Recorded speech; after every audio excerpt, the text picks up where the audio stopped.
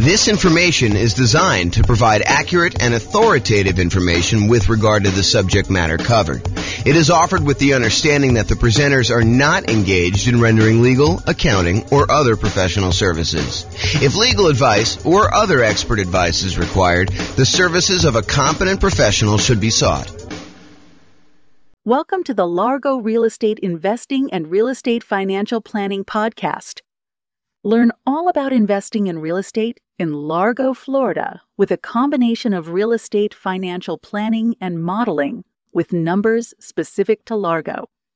Plus, syndicated, more generalized recordings of live and pre-recorded real estate investing classes, not all of them specific to Largo.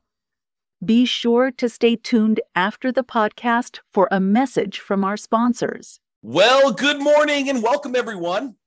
This is your host, James Orr, and I have a pretty exciting class today. Today's class is all about improving cash flow by buying down your mortgage interest rate when buying investment properties. It's called Buying Down Mortgage Interest Rates for Real Estate Investors. And let's jump right into it because there's quite a bit to cover, and I want to make sure we get through it all. So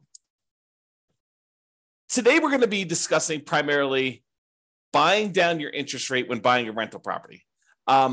The way that I'm going to do this, there's a spreadsheet that Brian made, which I'll provide a link in the show notes to. But the spreadsheet actually allows you to go contact your lender, get a bunch of the buy down rates that you can get from your lender, enter them in the spreadsheet, and it does a bunch of math for you. And then you can make a decision as to how far down, if any at all, that you want to buy down your interest rate. And that is the way that he does it is one way of calculating the return you'd get from buying down your interest rates. There is an alternative way of doing this, and that is to calculate the internal rate of return that you would get on that extra money that you'd spend buying down the interest rate. And arguably, some people, including me, might suggest doing it with an internal rate of return calculation. However, that's not what we're going to cover today. And the way that we're going to do it today, I think is completely valid. I think it's just a slightly different way of looking at it and a probably easier way to understand than internal rate of return for most folks. Okay, so this can be a really good strategy for improving cash flow. And as you might see, one of the alternative strategies to this is, you could take this extra money and decide to put it down as additional down payment instead of taking that money to buy down the interest rate. And in some cases, I would say most cases, you would be better off buying down the interest rate. And we will look at that math. Now, there may be a time factor component to that, where if you're only going to hold the property for a year or two or three or whatever you're going to do there, it may be better for you to not buy down the interest rate. It may be better for you to put more down or to not put more down and just deal with whatever negative cash flow or slightly less than ideal cash flow you'd get by not putting more down or buying down the interest rate. But that's something for you to decide. Because if you remember, I'll kind of tie this back into when we talked about achieving financial independence. There are some folks who are buying properties that they intend to have and hold forever, and that is going to be part of the income they receive when they're financially independent. These are properties that you expect to hold in your portfolio indefinitely. Like you do not plan on selling them at all. And then there are other properties where people would buy in order to get a really good return on, especially that early on, that like excellent return on equity you get when you own a property for the first few years and your equity is relatively small because you're highly leveraged and you're able to get like almost like rocket booster type returns on that. Some people are going to buy properties to get those rocket booster type returns with the intention of trading them up for something else, doing a 1031 exchange and buying something larger, or selling off those properties, paying all the expenses on them, the capital gains, the depreciation recapture, the real estate commissions, if you've got any of those going out, and closing costs, if you've got those going out, and then take that money and then use that in order to stabilize your returns elsewhere, whether that's investing in something else like stocks or bonds, or taking that money and paying off existing loans. So depending on whether this is a property that you plan to hold forever in your portfolio, or a property that you plan on holding for a short period of time and then doing something else with it, you may or may not choose to buy down your interest rate depending on the hold period. I'll also add in one additional wrinkle. If your plan is to buy more properties than you need, like let's say you intend to have 5 free and clear properties in your portfolio at the end. Let's say your plan now is to go out and buy 12 properties. with the intention of you're going to eventually sell off 7 of them and pay off the remaining 5 so that they're free and clear. Well, if you're going to pay off the remaining 5 early with proceeds from selling the extra 7, then you may not want to buy down the interest rates on the 5 either, because those are ones that you will not hold the loan for full term. And so these are things that you should decide. And the reason why we covered those in previous classes before we get to this point is you should decide which properties you plan to have in your portfolio at the time when you are financially independent and how you plan to get there. Like, do you plan on paying off these properties early? And a lot of times we make these plans and they change, but realize that you should have this plan going in. Okay, now that I've given you some background and context, let us talk about doing buying down interest rates when buying a property. Today, we're going to focus in on buying down the interest rates when you are purchasing a property. And specifically, I am not going to talk about buying down the interest rates when you do some type of cash out refinance on a property, or when you do some type of cash in refinance on a property where you actually put more money into the deal and refinance your property at the same time in order to get shorter loan term or lower monthly payments, or to get a better interest rate. So we're not talking about cash out refinances. We're not talking about cash in refinances. We're not talking about doing a rate and term refinance where we're refinancing the rate on the loan and or the term on the loan. And we're definitely not talking about recasting a loan where you have a lump sum of money and you want to reduce the payment on your existing loan without changing the other terms of the loan. You just want to kind of like make a $10,000 additional payment on your property and reduce the monthly payment by whatever it is, $50, $100, somewhere in that ballpark, depending on how much time you've got left on the loan. But we're not talking about that either. This is specifically buying down your interest rate when purchasing a property. Okay. Big picture. When you go to get a loan, the interest rate you get on the loan can be changed by how much you either pay and give to the lender, or how much the lender gives you as a credit to take a higher interest rate. So you can voluntarily take a higher interest rate and have the lender give you a credit to help cover closing costs. So you go to a lender and then you tell them, hey, look, I'm thinking about getting a loan. They tell you, okay, the rate right now, if you don't pay any points at all, is going to be 0. It's going to be 7%. 0 points in, 7% loan. However, if you're willing to take 7.25 as your interest rate, we will give you $3,000 or $5,000 or $8,000, whatever it is, as a credit that you can use to cover some of your closing costs. Or you can give us some money and we will give you a lower interest rate. If you sort of like give us $5,000 in advance, we will, instead of giving you 7% of your loan, we'll give you 6.75 as an example. So it can work both ways. You can pay money in order to have your rate lowered, or you can receive money as a credit from the lender in order to take a higher rate. Now, the money you receive is not able to be used for down payment. Down payment is completely different. The money you receive can only be used to cover like closing costs, not down payments.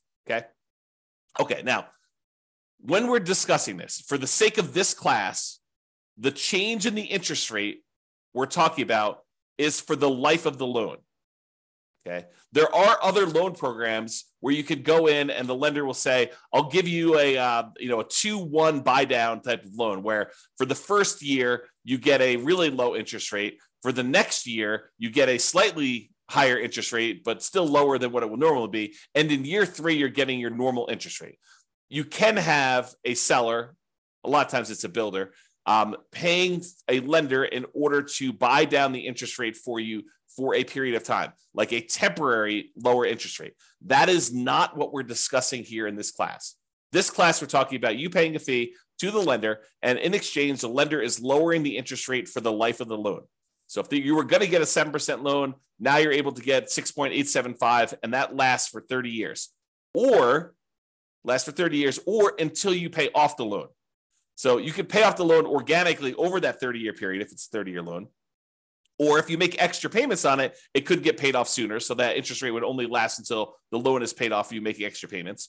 Or if you go sell the property, then the loan gets paid off and you no longer have that interest rate. Or if you refinance the property and get a new loan on it, then you get rid of that interest rate. So realize when you're buying down these interest rates, you almost need to like plan out what you're going to do with your property. You need to do some loan planning and say, I plan on having this loan for 5, 10, 15, 20, 30 years until it's paid off. So as one example, I have a loan on my owner occupant residence, and the loan is at 2.25%. It's a fixed rate 30-year loan. I am probably never paying that loan off. The loan is at such a low interest rate that I would rather have that money sitting in CDs or buy another free and clear rental property instead of paying off the loan on my owner occupant property. But it helps to know when you get a loan how long you're going to have that. Okay. Now, there are other things you could do where you get these short-term interest rates, which we talked about, like that lower payment for the first 2 years. Again, we are not discussing those. Okay. So I mentioned the word point. What is a point when you hear a lender say a point? Like you may hear them say, look, your interest rate is 7% with 1 point, or 6.5% with 1 point, or 6.5% with 2 points. A point is money that you pay to a lender upfront to get the mortgage interest rate. It is non-refundable. It is a fee that you pay to the lender in order to get an interest rate. And they can be positive, where you pay the lender points, or they can be negative, where the lender gives you a credit in order to do that. From the lender's perspective, it almost looks to them like money now instead of interest later. So they're like, look, you can pay me $5,000 now, and I will give you a lower interest rate so that I'll collect less interest over time in exchange for a little bit of money up front. Now, 1 point is 1% of the loan amount. So if you're buying like a $500,000 property and you're going to put 20% down as an example, that means you'd be putting $100,000 down on a $500,000 property. So you get a $400,000 loan. Then 1 point of a $400,000 loan is $4,000. And to be absolutely clear, this is not part of your down payment. Any points you pay are in addition to the down payment you need in order to get the loan. They're in addition to other closing costs you might have for getting the loan. And the points you pay are not part of your monthly payments. It's not like if you pay points, then those count as part of your monthly payment. Okay. Points are separate things you pay to a lender upfront. They're non-refundable that affect your interest rate on the loan. Okay. That's what points are. So let's talk about what par rate is. The par rate on a mortgage is the mortgage interest rate you'd get if you paid exactly 0 points. You did not buy down the interest rate at all, and you did not receive a credit to accept the higher interest rate from the lender. The par rate is the interest rate you'd get if you didn't pay them any money and they didn't give you a credit to change the rate at all. Now, rarely does the par rate land on like one of these round interest rates. It's not like they're going to be the par rate is 6.00% or the par rate is 6.5 or the par rate is 7.00. Rarely do they end up on one of those sort of like really round numbers. They're usually like, 6.531 or 6.744 or 6.122. Like they end up being in these like weird spots. So in most cases, when a lender is giving you a quote for kind of like what par would be, they will tell you, par is about 6.5 and you're getting a $200 credit, like a really small credit. Or, par is 6.5 and you have to pay $250 in order to get that rate. Like, so the par rate might have been a little bit higher than 6.5 or a little bit lower than 6.5, but they'll tell you, you're getting a 6.5 rate and you got to pay us, 0.01% of a point or 0.01 points or 0.1 points, or like they're not usually even and equal like that. So you'll usually end up paying a little bit more to buy down the rate or a little bit less to get a credit in order to get at that round interest rate. So par rate is not usually on an even number. Now be careful. When you ask a lender, hey, what's the rate you're giving me? Be careful that you understand what the terms of that rate are. And what I mean by that is some lenders will automatically default to giving you a rate with 1 point. So you can't just call a lender up, and we cover this, and we'll cover it again when we go through the class on how to compare loans, but I have a class on how to compare loans with different lenders. You can't call up a lender and say, hey, what's the rate today? Because one lender may automatically assume that all of the rates they quote are with 1 point, and another lender may automatically assume that the rate they want to quote you is the one where you get the smallest credit. So And the rates may be, a quarter point difference or more, depending on what you're looking at. So you can't say to them, do this, because they're not necessarily quoting you the same thing. You need to understand what the charges are for that loan to make sure you understand what they are giving you. So when you call them up, say, what is the rate? What is the par rate right now with no points?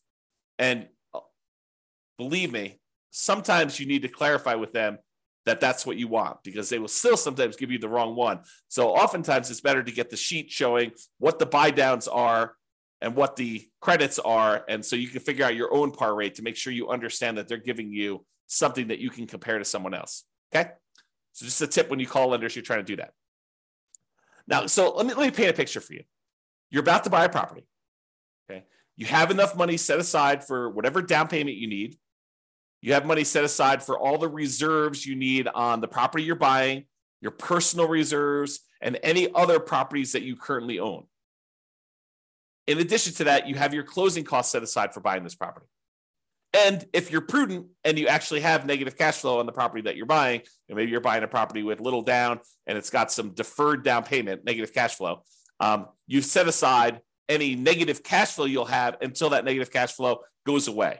We'll talk about this in another class, but you set aside any negative cash flow that you have on that property as a prudent investor, knowing that, hey, that's coming. Maybe I should have my down payment, my reserves, my closing costs, and any negative cash flow that I'm going to have on a property. If you don't have a negative cash flow, you don't need to worry about that.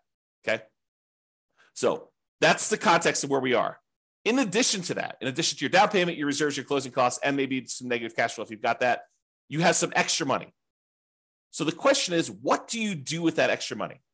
Well, number one is you could invest in something else. You could say, I'm going to keep this money on the sideline and I'm going to use it to buy my next rental property, my next down payment, next reserves, next closing costs, all the stuff you need there. You could take that money and you could use it to market for off-market deals. Try to find some type of creative financing situation where you do some marketing and you look for a motivated seller where you can negotiate owner financing or subject to wrap financing or lease option or whatever you're doing there. So you can use it to do marketing to find off-market deals. You could make improvements to a property to improve cash flow, whether that's the property you're about to buy or another property that you own. You're like, if I went and I converted this property to, kind of like closed in the garage or added an extra bedroom or, added a RV parking spot or whatever you want to do in order to make improvements, you could take that money and you could get improved cash flow with it. You could hire a property manager to buy back your own time. You could set aside money to do that. Okay. So these are just some of the ideas of things you could do other than use the money to do what we're going to do today. Okay. The other things you could do is you could de-risk. You could take that extra money. You could say, I'm going to increase my reserves on all of my properties so that I have a lower risk level. If you thought it was prudent to have 1 month of reserves on all of your rental properties, that's probably risky.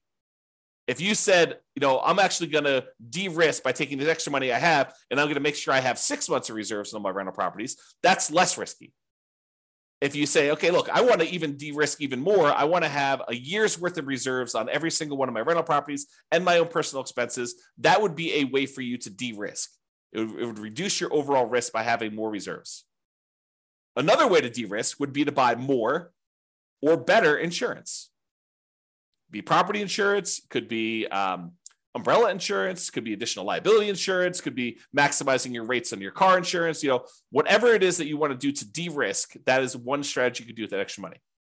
Another thing you could do with that extra money is you could put more down.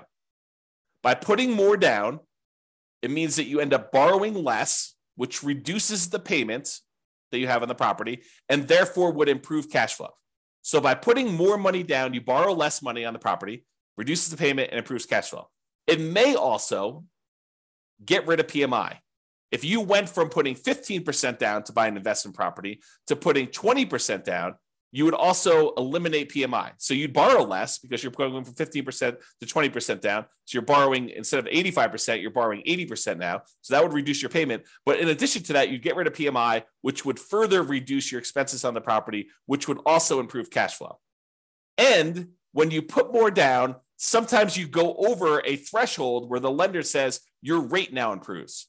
If you go from putting 15% down to putting 20% down, not only do you borrow less, not only do you get rid of PMI, but you also get a slightly better interest rate directly from the lender because you went from an 85% loan to value to an 80% loan to value on your loan. Okay. So by putting more down, you can improve your cash flow in possibly 3 ways, usually at least 2, which is borrowing less and getting a slightly better interest rate. So those are some of the options if you have extra money when you're buying.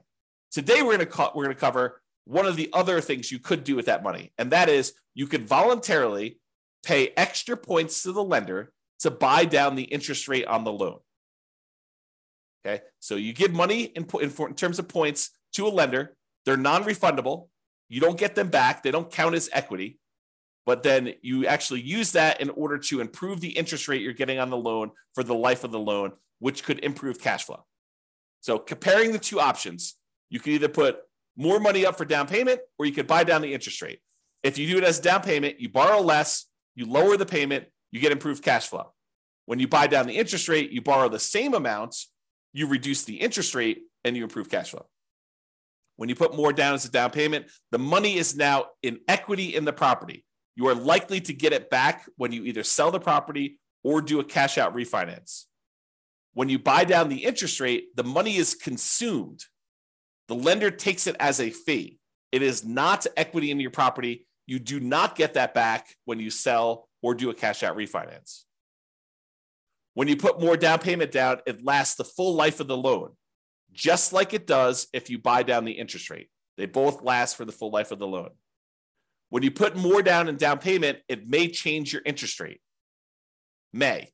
If you don't go over a certain threshold, if you only go from putting 20% down to putting 22% down, you may not see an improved interest rate from doing that. If you go from 20% down to 25% down, you are likely to see an improvement in your interest rate when you put more down.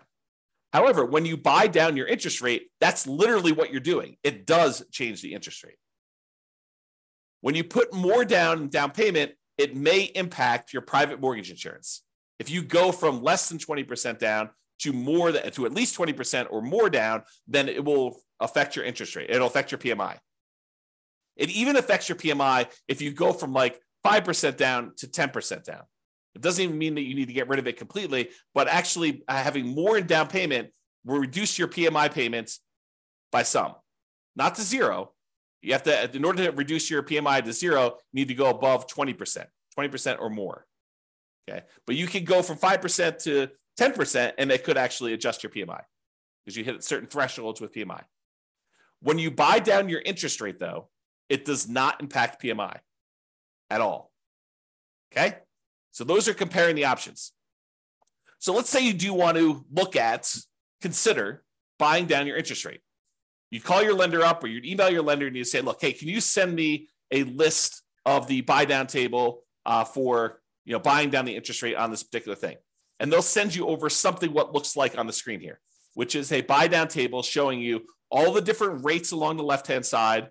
Then there's a column for APR, which I'm not going to get into today.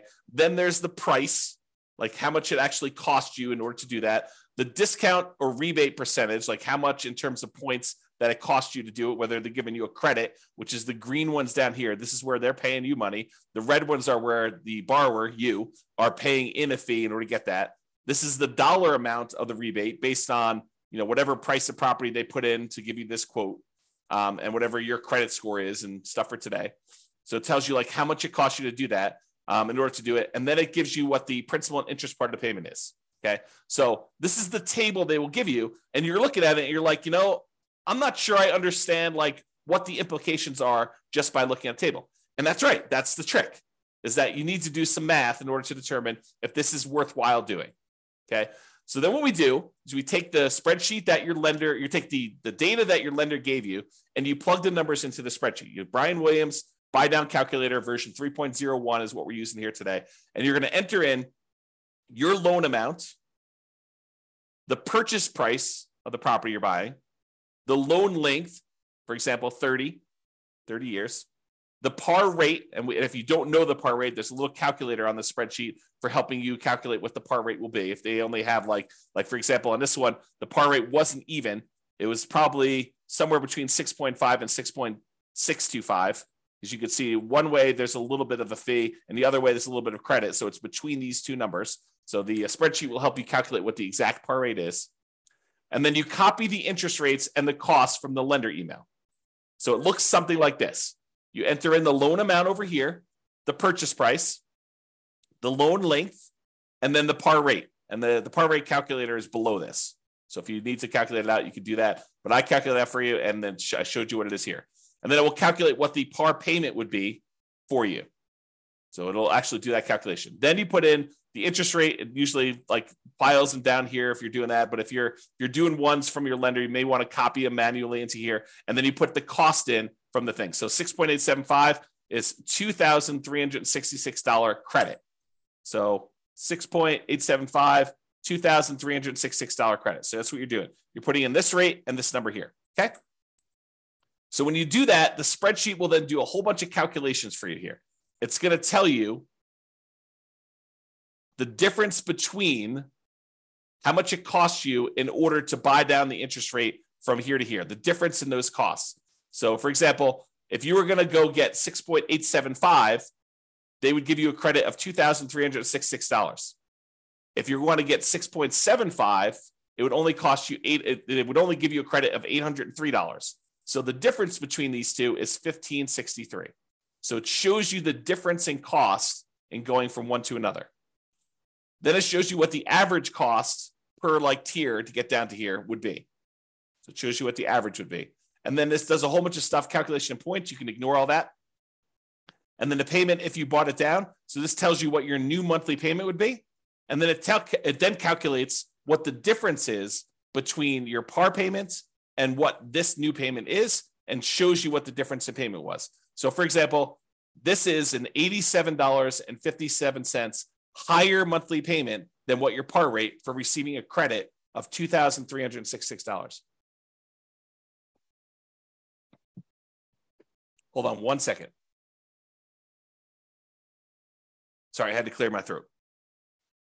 Okay, so with that being said, you can see here that when you buy down the rate a little tiny bit at 6.5, you end up getting a $30.52 better payment, which if you multiply by 12, you're getting $366.26 better cash flow on your property by buying down the rate there.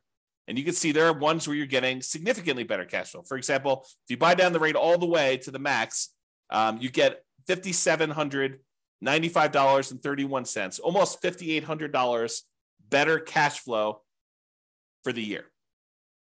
Almost $500 a month better cash flow by buying down the rate. Now you got to say to yourself, is it worth paying this amount of money in order to get that rate? That's what we're going to look at.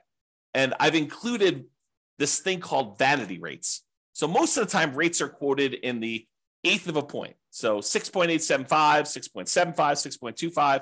But sometimes a lender will give you a quote for a rate of, 5.99 or, 5.49 or something like that, where it's a number that is sort of like not one of the normal eighth of a point type deals. And so they'll include those in your list, but a lot of times vanity rates don't make a lot of sense. So I'll show you what they look like here, but I've included them in this chart. I will remove them later as we show you.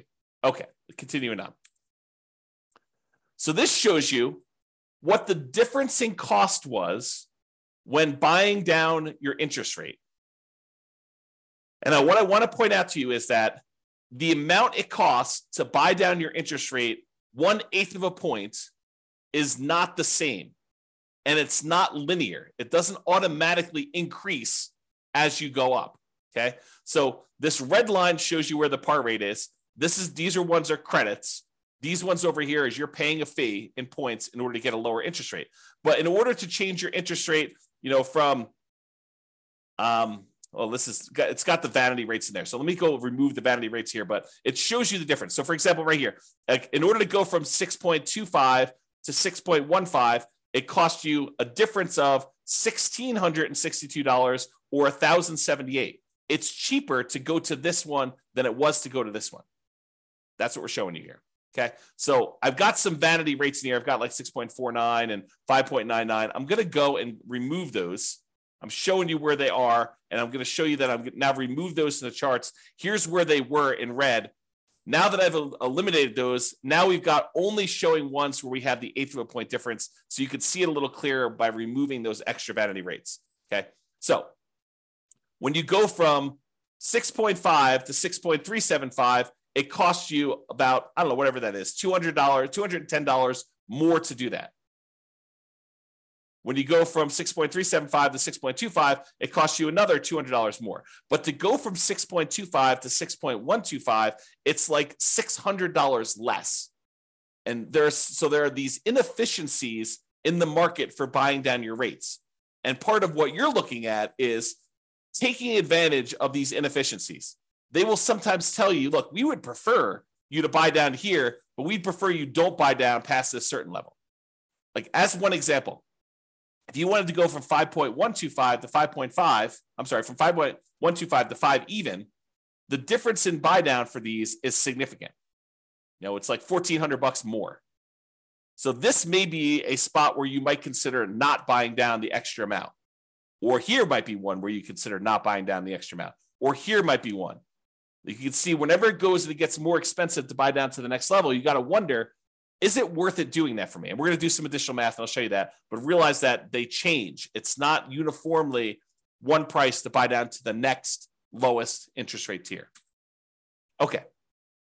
Same table before. I've just now eliminated the vanity rates. Not going to go over this. I already went over it again.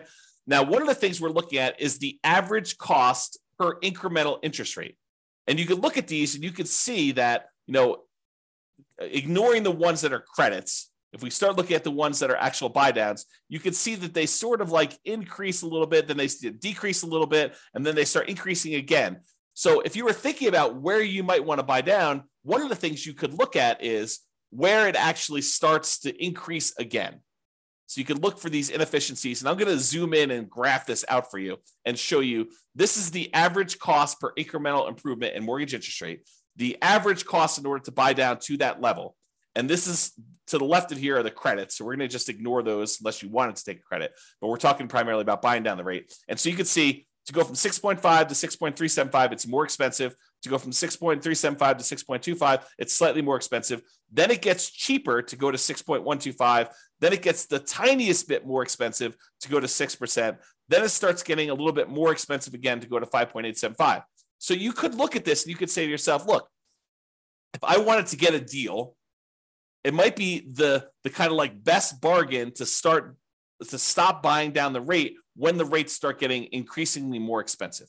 So this could be a good spot for you to consider. Now, the decision is totally up to you. You don't have to buy down your rate at all. You could choose to take the par rate. You could choose to take a credit. But if you're thinking about, I want to improve cash flow on my property, this is one way to do it. And then you got to wonder to yourself, is the extra money that I'm spending worthwhile investment? What's the return I'm getting on spending this extra money? And that's where we're headed with this. So now we're going to show you what the simple and compound rates of return are for spending this extra money. So these are all the different interest rates along the side here. You can't see them, but if you're on the spreadsheet, this is just spread over to the right of the spreadsheet there. And this goes and shows you what your simple interest rate would be after you've paid back the money to yourself for buying down the loan. So this shows you that once you paid yourself back the money in order to get the buy down itself, then you're earning, in this case, 33.6% return on the extra money that you spent. Not bad in terms of simple interest. Now, if we take it and we look at this simple interest over a period of time, you could say after 10 years, including paying back on the initial amount that you borrowed, this one would get you 23.6% return on any extra money you spent here. Now, most people are probably not using simple interest, although there are some times when you'd want to think about it that way. But most people are going to think in terms of compound interest. The money you're getting on the money that you invested over time from a while ago, you want to make sure you take into account that time impacts your return. And so compound interest does that. So in this case, you can look at what your return is over here from seeing different interest rates that you buy down to. And you can see that there's a lot of them, depending on how long out you go, where you get good returns on your money for doing that. So for example, here's how you read this chart. If you bought down your interest rate to 6%, you'd have earned over a 15-year period of time, you'd have earned 28% per year simple interest on the amount you spent to buy down the interest rate. So you got to ask yourself, if I'm looking at other investments that I have that give me simple interest, what am I getting on those? And should I take this money and invest it by buying down my interest rate, knowing that this one is paying me 28% return? So you got to compare it to other things you could invest in. We already went over that list. Okay. So that's the simple interest one. Here's the compound interest one. If you decide to look at what your compound interest rate return is over a 15-year period for buying down that loan to 6%, you'd be getting an 11.62% compounding rate of return by buying down that loan and getting your money back. So, is getting an 11.62% return on your money, a compounding annual return rate over a 15-year period of holding that loan for 15 years, is that a good return for you? And I think for a lot of folks, getting an 11%, essentially cash on cash return on investment from buying down the loan is a really good return. Where else are you getting an 11.62% 15-year term cash on cash return on that loan, on investment? That's why it's probably pretty compelling to do that. Now, the more you buy it down, in general, looks like the lower the return you're getting. And the longer you hold it, the lower return you're getting after a peak. Okay? So there's like optimal parts here to do this, but that's the general rule. All right, more down. Sometimes putting more down will improve your interest rate and it will get rid of that PMI. So it'll improve your interest rate and get rid of your PMI. The spreadsheet does not take into account either of these things. It does not show the improved interest rate you get by putting more down, and it does not take into account that you will get rid of PMI. However, it does look at if you put more down and it improved that payment by that much, which one's going to be better? Should you have put more down or should you have bought down the interest rate? It'll compare those. It'll show you the difference in cash flow each one will produce for you. And then it could tell you it would have been better for you to buy down the interest rate or it would have been better for you to put more down. So let's take a look at the difference between putting more down or buying down the interest rate. Okay. So if you took the dollar amount that it cost you to buy down your interest rate to 6% and you use that as an extra down payment instead, your cash flow would be $1,729 per year better to buy down the mortgage interest rate. So this just shows you for each one of your rates how much better it would be or how much worse it would be. If it's negative, it means that it would be better for you to put more down. If it's actually positive, that means it would be better for you to actually have bought down the mortgage interest rate. And by how much? So it'd be $1,729 per year better for you to have bought down the interest rate if you bought it down to 6%. If you bought it down to 5%, it would have been $4,055 per year better for you to have bought down the interest rate. This just shows you what is going on there. Okay. And this number comes from this table. This is part of the spreadsheet, Brian's spreadsheet. So basically it shows you what the payment would be if you use the cost to pay down the loan, to buy down the loan as a down payment instead. So it calculates what that would be. Then it shows you what the payment difference would be. Then it multiplies that by 12 to give you an annual difference in payment. And then it tells you some other calculations. So the annual difference in payments here is there. Okay. So it kind of gives you an idea of those numbers. All right. Hold duration. In general, the longer you hold the property, the better off buying down your interest rate will be. You can't expect to spend money and then a year later pay off that loan and expect it to be profitable for you. You're going to end up, it's going to be ugly for you because you're going to spend all this extra money to buy down the rate, which you only got a benefit for a year. But if you get that benefit for 5 years or 10 years or 15 years or 20 years or 30 years, it tends to be better if you do it that way. And so this table, part of Brian's spreadsheet, shows you how much better it would be by how long you hold it. Now, I need to talk to you about what's going on in this table because it's not just cash flow anymore. Up to this point, we've been primarily talking about how buying down your interest rate or putting more down have improved the cash flow on your property. Because when you buy down the interest rate, it actually improves how much your monthly payment is, which means your cash flow improves by that amount. Or when you put more down, it improves cash flow because you're borrowing less, although in some cases it improves your interest rate too and gets rid of PMI. Although in this case, we're only looking at the difference between borrowing less as to how it improves cash flow. So it does do that. However, when you buy down your interest rate, something else changes as well.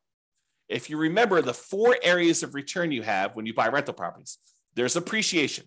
The property tends to go up in value over time. It doesn't matter how much you put down as to how much the property goes up or down in value. If you put 100% down, the property can still go up or down in value the same amount. If you put nothing down and you borrow 100%, doesn't matter. The property can go up in value that. Now, your return on how much you invested changes, but the dollar amount you're getting from appreciation stays the same. If the property goes up 3%, it doesn't matter if you put nothing down or you put everything down. Same thing holds true for your tax benefits. It doesn't matter if you put 100% down or nothing down, you still get the same depreciation benefit, tax benefits of owning that rental property. However, how much you put down is impacted by, or how much you put down impacts cash flow. The more you put down, the better your cash flow tends to be. If you buy down your rate, the better your cash flow tends to be. Okay. But it also affects something else that most people don't think of, and that is how quickly and how much you pay off on the loan, the debt amount each month. And I'll give you a really simple example of this. If you're buying a $500,000 property and you're getting a $400,000 loan, the $400,000 has to be paid off over 30 years. So you got to pay off $400,000 over a 30-year time period. So a certain amount of that has to be paid off each month in order for you to pay it off by the time it's 30 years later. But if you only borrow $50,000, then the amount of money you have to pay off is only $50,000 over that same 30-year period. So the amount you actually pay off is significantly lower when you borrow less. However, something else people don't realize is when you change your interest rate, it also changes how much you pay off at what point in the loan. The lower the interest rate, the more you're paying off on the loan earlier. The lower your interest rate, the more you pay off earlier with each monthly payment. So the amount of equity you gain in your property also changes based on what your interest rate is. So when you buy down your mortgage interest rate, it also changes how much equity you grow in the property and when. What this chart takes into account is both your cash flow difference and the equity difference you get between buying down the interest rate or putting extra down payment down, because when you borrow less, the down payment impacts your equity as well. So it does take into account both of those changes, and it shows you what the difference was. So in this case, if you look at whatever it was here, I think this is probably around, 1, 2, 3, 4, 5. I think this was buying around to 6% or so. So right here, I'm assuming this is the buy down 6%. It shows it on the full table, but I can't see it. It shows you that after 15 years, you'd be $18,331 better if you bought down the interest rate than putting that money down as additional down payment. So this shows you both the cash flow improvement and the equity improvement you'd have by doing that based on hold duration. Okay. Now, buying down your rate or prepaying PMI. So let's say you're doing a nomad strategy or a house hacker strategy where you're thinking to yourself, okay, I put 5% down. I've got a little bit of extra money. Should I buy down my mortgage interest rate, or should I take that same amount of money and should I prepay PMI instead? PMI is whatever it is, $250 a month. I could take $5,000 and I could get rid of that $250 a month. Which one is better? Should I buy down the interest rate or should I prepay this PMI to improve that? And I probably should do an entire class on how to compare these. But for now, the correct way to do that is to use the world's greatest real estate deal analysis spreadsheet, which is free. Just go download it at realestatefinancialplanner.com/spreadsheet and do both options. Do one option where you buy down the interest rate, do another option where you actually prepay PMI, and look at the returns you're getting, all the returns you're getting, because it actually impacts more than just cash flow. Look at all the returns you're getting and decide which one better fits what your specific goal are, what your preferred return characteristics are. Are you emphasizing and making your number one most important thing cash flow? Well, then you might want to look at cash flow. But if you're looking at what is my overall return, which a lot of folks are, then you may want to go look at which gives you a better overall return comparing those two different options. And that's the way to do it. Okay. All right, in conclusion, you can choose whether to receive a credit or to buy down your mortgage interest rate. That's your choice when you go to get your loan. It can be better to buy down mortgage interest rates than to use that same amount of money to put more down. It can be better for you to do that. So you should call your lender to get the buy down amounts and then use the spreadsheet to do some math to see what may be best for you in your specific situation. And if you need help with this, ask your lender and or your real estate agent. You know, it would help if you fill out your spreadsheet and you understood what you're trying to do. But if you need assistance, your lender should be able to answer questions about this and help you do it. Now, the decision is going to be yours. You understanding what return you're getting for buying down this rate from the spreadsheet, you need to decide, hey, look, do I want to spend more money in order to get this perceived return on that extra money that I'm spending, thinking I'm going to hold the loan for that amount of time? Or do you want to not spend money and do that? I mean, it's up to you. So realize that the decision is yours, and it's really a decision about what type of return you want to get on that extra money. Maybe you decide you don't want to buy down at all. Maybe you say, look, I should just take this money and go buy another property. And instead of getting, 11%, additional cash on cash return on this, I can get a overall, whatever it is in your marketplace, 30% overall return on my money when you include appreciation, debt pay down, depreciation, and cash flow on your money. Or maybe you're like, hey, look, cash flow is really important to me. It's going to be what gets me to financial independence. I want to optimize for cash flow. And so I'm willing to spend money now in order to get a really good return on that money by buying down my rate and improving cash flow. It is your choice. All right. That's all I got for you. I hope you enjoyed this class. I'll put a link to the spreadsheet in the show notes for those of you that need that. And feel free to use it to analyze your next buy down when you're purchasing a property. This has been James Orr. Have a great day, everybody. Bye-bye for now. With home prices up, mortgage interest rates up, and rents up, but not quite enough to counteract the higher prices and interest rates, cash flow on rental properties in Largo is harder than ever. Book a call with the Real Estate Financial Planner to apply our proprietary 88 strategies to improve cash flow on your rentals. See the show notes for a link to schedule your call and improve your cash flow today. If you're a real estate agent, lender, or professional in Largo that wants to help our real estate investor listeners, consider reaching out to learn about collaboration opportunities with this podcast. We'd love to add more value to our listeners by having you assist our investors buy, sell, and finance their real estate investments. See the show notes to schedule a call to discuss collaboration opportunities.